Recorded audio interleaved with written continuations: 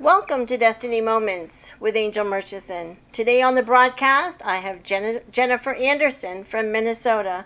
Welcome to Destiny Moments, Jennifer. Thank you. I'm honored to be with you today.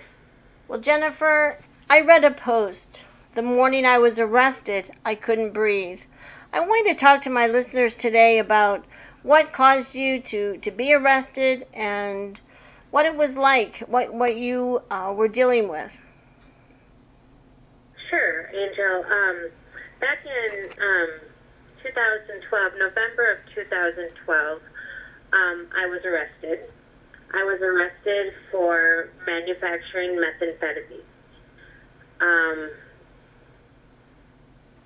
I remember the police came to my house at about 3 o'clock in the morning and arrested me and took my children out of their beds and took them to foster care. I remember trying to tell the police officer their school schedules and what they needed to do, and they just hustled me along into the back of the waiting squad car to take me to jail. And I remember thinking what a terrible person I was, and how could I do this to my kids and to my family? And the best place for me was to be locked up. I was a drug addict. What good was I to anybody? So I did spend about 4 months in the county jail, and then I was transferred to the women's prison in Minnesota. While I was in prison, I realized how dark my life was. I literally felt like blackness surrounded me all of the time. I would get up when they told me to get up. I would eat what they told me to eat. Basically just a robot, doing what I needed to do to survive, because it was easier. It was easier than dealing with all these feelings that I had, feelings of shame and worthlessness, and that I didn't even deserve to live. And then I was praying to God. I had grown up in the church, but I never really had a relationship with God. I just kind of thought when I got in a jam, I could ask God to help me. And so I was praying, and the most incredible thing happened. I woke up the next morning, and I saw the sun. I saw light. I felt light. I felt like God had literally breathed the breath of life into me. And things were different after that. How? I knew it was the beginning of a relationship with Jesus. Mm-hmm. I knew that no matter what, the bad choices I had made, the bad things that I had done, God loved me no matter what. And He wanted me to come home. It was almost like He came into that prison looking for me. And He brought me back into His flock. I learned from some volunteers that came into the prison. They always said, Jesus loves you. Jesus died for you. And Angel, I had heard that my whole life. I knew the Sunday school songs, and it never really became real until He reached out to me that day in that prison cell and said, I died for you. You are that important to me. He died for me. Amen. Amen. Yeah. And he died for all of us.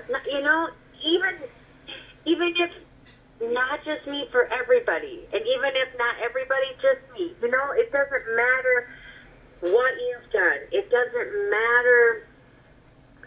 It doesn't matter. He still loves us. Amen. That much. That much. He loves us that much. Now, what happened to your children? How did that all work out? Sure. So my children, fortunately, were able to stay with my parents. I had to sign custody over to my children, or to my parents, and they lived with my parents while I was in prison. And they still talk about that day. They still talk about when they were taken to foster care and how scared they were. And Angel, God has done such miraculous things in our lives. My 3 children have all asked Jesus into their hearts. We have all talked about our salvation and, you know, where we want to spend eternity. God has restored not only my relationship with my children, who can say, Mom, we forgive you, but also with my husband, who, while I was incarcerated, was fighting his own demons with alcoholism. God has truly blessed us and reunited this family in sobriety with God first. Praise God. I want to ask you, how did you start doing drugs? What caused you, or why did you go down that road, Jennifer? I wish I had a clear answer. But why did I start using drugs? I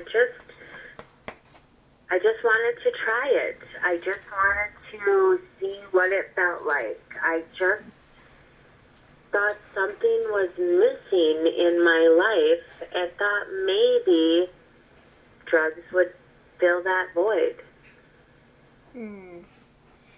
Wow. I think that is a lot of, that answers it right there. There's a void inside of us that only Jesus can fill.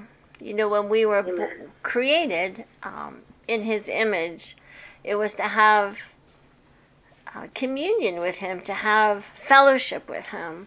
And so this void, people have this void in their life, and they try to fill it with food and drugs and all kinds of different things, alcohol. But really, it's only Jesus can fill those voids. Amen. I was at work today, and I was thinking about how Jesus took my story of captivity and turned it into a story of salvation and freedom. And I kept thinking about the song Amazing Grace and how He really did break my chains. And I'm free to worship Him and praise Him and tell others how wonderful our God is. Amen. I want to go back to the time that you were in prison, and you said that you just functioned. Did you have a hard time, like you told me you were working today, did you have a hard time entering the workforce? Did you feel, I'm sure you dealt with shame and just feeling embarrassed that you spent some time in prison. How did God set you free of that? So that's a great experience too.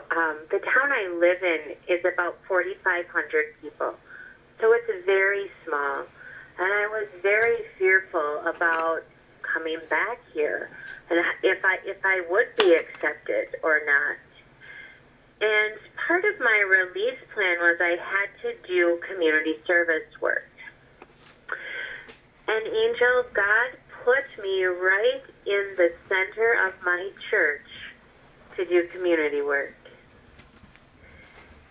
It was Wow. almost like he said, all right, you're home, and we're going to do this together. And so I was able to spend time at church every day, helping the janitor, perform different cleaning projects or whatever needed to be done. And in the meantime, while I was there, I got to talk to so many people and witness God's love through them. And it was then that I knew I was going to be okay. Mm. God had a plan. Doesn't it make you think of that scripture where Jesus said he left he went looking for the one. He left the 99 going looking for the one. And, there's not anyone that he wouldn't go after today. Like you said, you felt like he was looking for you. And I really believe today that God is pouring out His Spirit, and He's saying, "There's room in the fold for you. Come, come to me. He will save you. He will heal you. He will deliver you." And tell me how you were delivered from meth. What did that look like, Jennifer?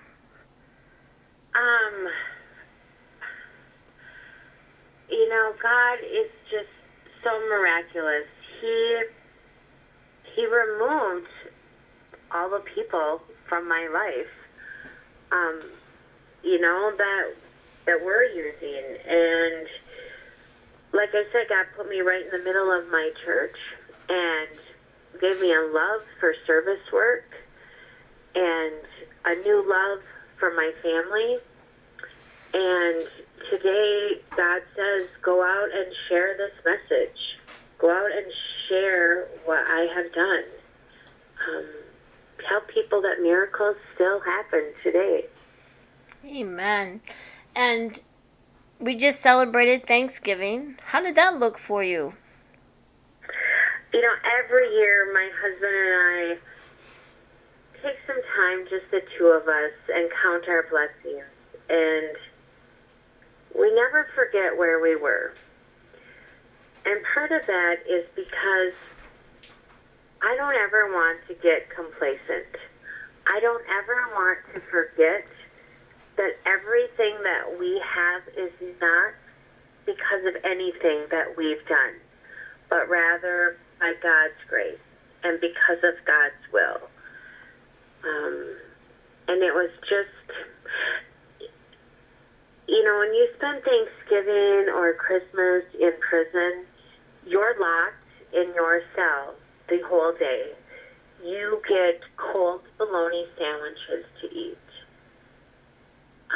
So to be able to sit down with your family, it's remarkable. It really makes you treasure the gifts that you have.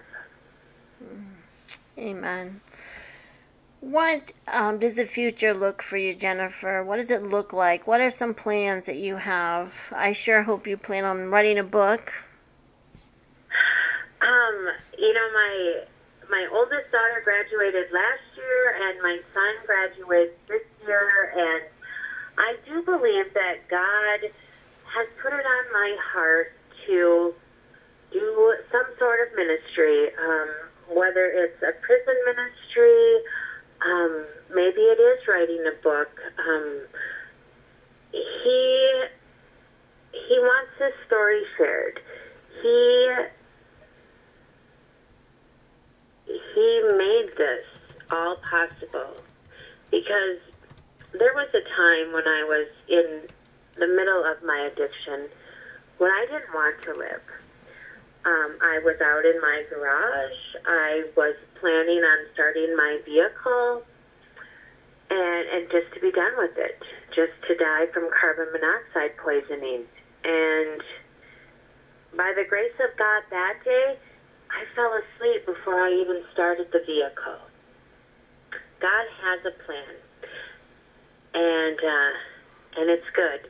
God's plan is good, and my future looks bright. as long as I continue to do God's will and not mine. Amen.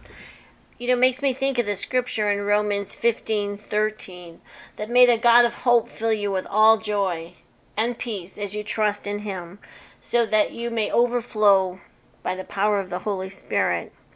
And we know that it is the power of the Holy Spirit within you that has helped you to overcome.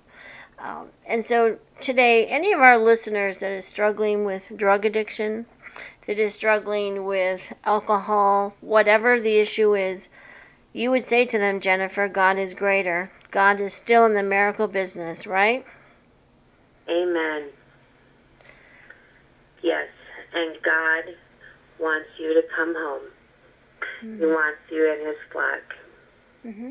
And there's nothing shameful about getting help. There's nothing wrong with saying, I have this secret addiction, or I have this going on in my life and I need help. There's the biggest obstacle is self, isn't it, Jennifer? It is. It's your own shame and your own guilt, and there's nothing to be ashamed of. Not too ashamed to ask for help, because without it, the outcome is not going to be good. You can't do it on your own. Now, I want to ask you about the issue of alcoholism with your husband. How did he overcome that?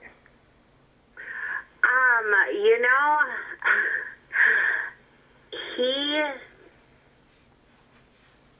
honestly, I don't know how he overcame it. He